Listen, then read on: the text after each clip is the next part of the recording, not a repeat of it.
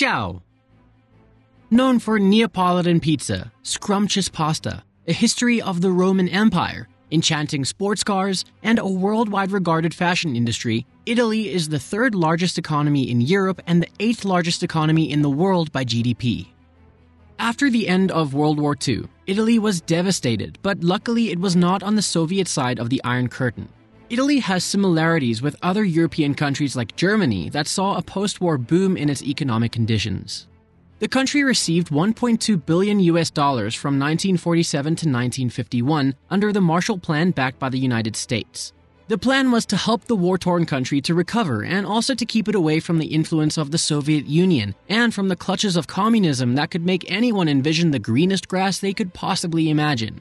It worked. Well, at least for the first couple of decades.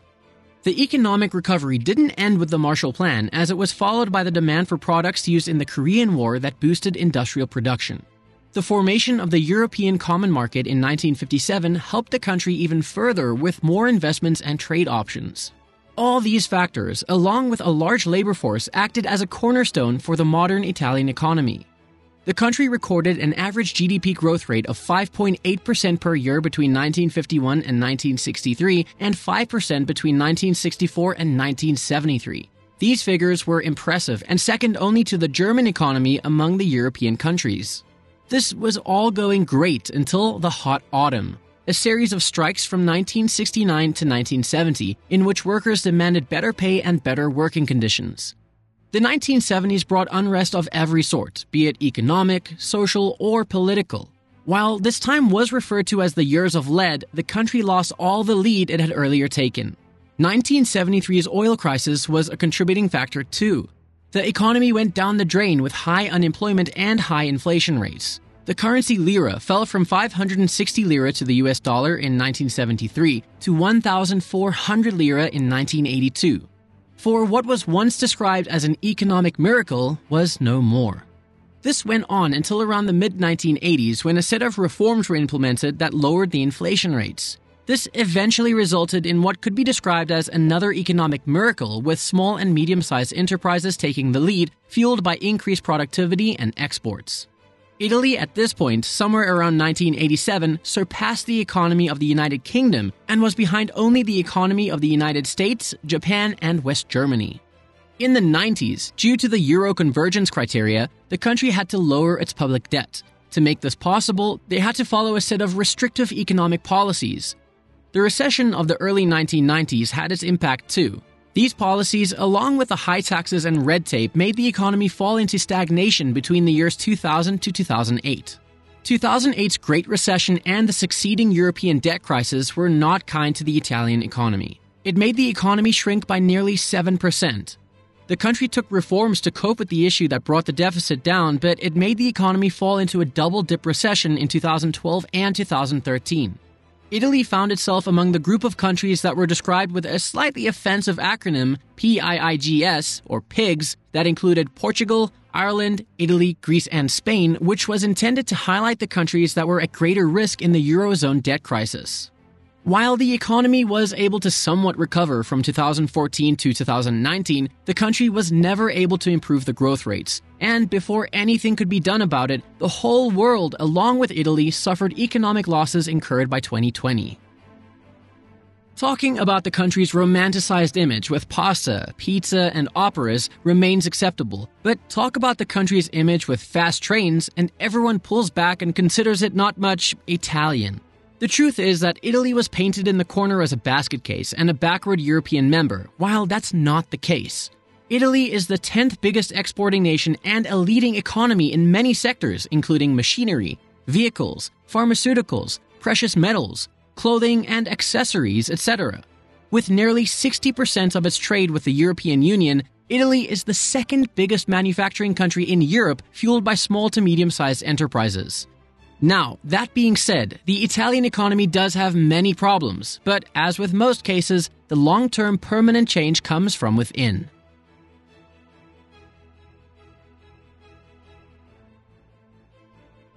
Political instability is one of the factors that negatively impact the Italian economy. Since the end of World War II, Italy has over 65 governments. That is on average one government every 1.14 years. Governments are usually formed on large coalitions of multiple parties and are often short-lived while politicians are allegedly accused of corruption. In such an environment of low-level trust in the government, tax evasion becomes an inclination for many citizens. While Italians are cautious of debt and how they spend money, the government is a whole different story. Italy is among the nations with the highest government spending that accounts for nearly half of its total GDP. While government spending is not a bad thing if it could yield some output, a continuous high government spending compared to the available revenues is making the country accumulate to more and more debt. Italy is one of the top 5 countries with the highest debt to GDP ratio. It has reached nearly 160% of the total GDP with no end in sight. Italy is one of the biggest spenders of money when it comes to pensions. The country spends over 16% of its GDP on pensions, which is the second biggest among the OECD countries after Greece. Baby pensioners are also quite a topic in the economic news of the country. Italy has not seen any significant growth in GDP in the last 2 decades, including negative values multiple times. The country's GDP per capita is also below the European Union average. While countries like Netherlands and Germany benefited from the euro, the Italian economy has arguably suffered from it. Germany boosted its export sector by leaving a high-value mark for a low-value euro. Italy, on the other hand, witnessed opposite results by leaving lira and jumping to the euro. Italy's idea of parallel currency and mini BOTs has also caused quite a controversy. Italy is a well-regulated country when it comes to labor laws, mostly to the advantage of employees. While worker protection is great and has many benefits, it also contributes to unemployment, a similarity it shares with France. It's difficult to fire people, so businesses have to think critically when hiring them in the first place. The country suffers from a high unemployment rate. The official figures are debatable as they are artificially inflated using numbers of informal work, including contract workers, casual laborers, piece rate workers, and so on. On the other hand, the employment rate, which is a measure of the extent to which available labor force is used, is one of the lowest and stands at around 58%. Youth unemployment rates of Italy are among the highest in the OECD countries, and it sits at 30%. Youth unemployment is an important factor to think of, as young people are more likely to spend money in the economy, while older people are more likely to save and be less interested in things that they don't need. In short, while a young individual is more likely to feel enthusiastic about a cool gadget that's just been introduced, an older individual, generally speaking, would just be less thrilled to buy the same product. In other words, older individuals are linked to low domestic demand, while younger individuals keep the money circulating in the economy, giving it a necessary stimulation. Italy has the second highest oldest population, with almost 23% of its total population over 65 years old. On top of that, the country has a low fertility rate. This combination of a high older population along with a low fertility rate is similar to what we have seen discussing Japan, that has also witnessed stagnation in its economy. While we are certainly not claiming that the population numbers are to be blamed altogether, they are certainly one of the factors. The time when Italy's economy was booming was when its population was younger. In Italy, younger individuals stay a lot longer with their parents compared to other Western countries. But wait a second. Before you call them mama's boy, you have to know that it's more of a cultural thing, and people around the world are just different from each other in many ways. How does this relate to economics? Well, these younger individuals rely on their parents and use their connections, and a majority of the population goes to do the same job as their parents. Such an environment can also draw cronyism and nepotism. This is also not good in cases that require more risk-taking, like entrepreneurship. In short, for Italians, family comes first, and this has a big impact on a lot of decisions they make. People from the south have much stronger family ties compared to the north. The country has one of the lowest percentages of tertiary education attainment. Young Italians in recent years are more inclined towards leaving the country in hopes of finding a better job as one of the primary reasons. The topic of the Italian economy goes untouched without mentioning the inequality between the northern and southern regions of Italy. Northern regions like Lombardy are much more advanced. The average GDP per capita earned in northern Italy is much higher compared to southern Italy. There are historical, cultural, geographical, as well as criminal reasons among the many. However, the figures on the southern side would be slightly higher or close to the center once numbers from the shadow economy are considered. The exaggerated view of the Italian mafia and organized crime popularized in the movies can't be denied altogether. Italy takes its wine seriously. While France takes the lead when it comes to consumption, Italy is the global leader when it comes to its production, with over 22% of the total global market. Other important agricultural-related exports include olive oil and cheese. Despite having a reputation for how Italians drive their cars, Italy has a prestigious automotive industry with car brands like Ferrari, Maserati, Lamborghini, Alfa Romeo, and Ducati bikes. We wouldn't mind if Germans want to compare their cars with Italian brands in the comment section below.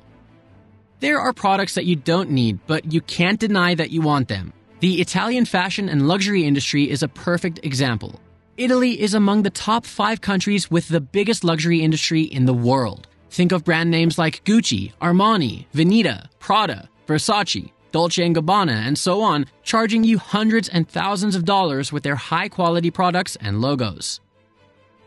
From Rome's Colosseum to Florence's Duomo Santa Maria del Fiore, from Milan's Duomo to the Grand Canal of Venice, from the Leaning Tower of Pisa to Lake Como, Italy is in the top 10 list of most visited countries as well as one of the biggest by tourist spending.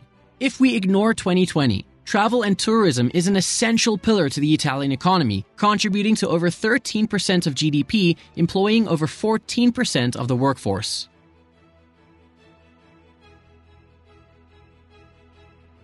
Italy has an exaggerated stereotype of mafia, not paying taxes, and an economy always ready to crumble.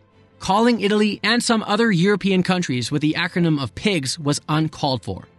While Italy has a lot of old age dilemmas that appear unfixable and many economic issues, and we have highlighted plenty of them, its economy should not be treated like it's on the verge of becoming something like Argentina or Venezuela.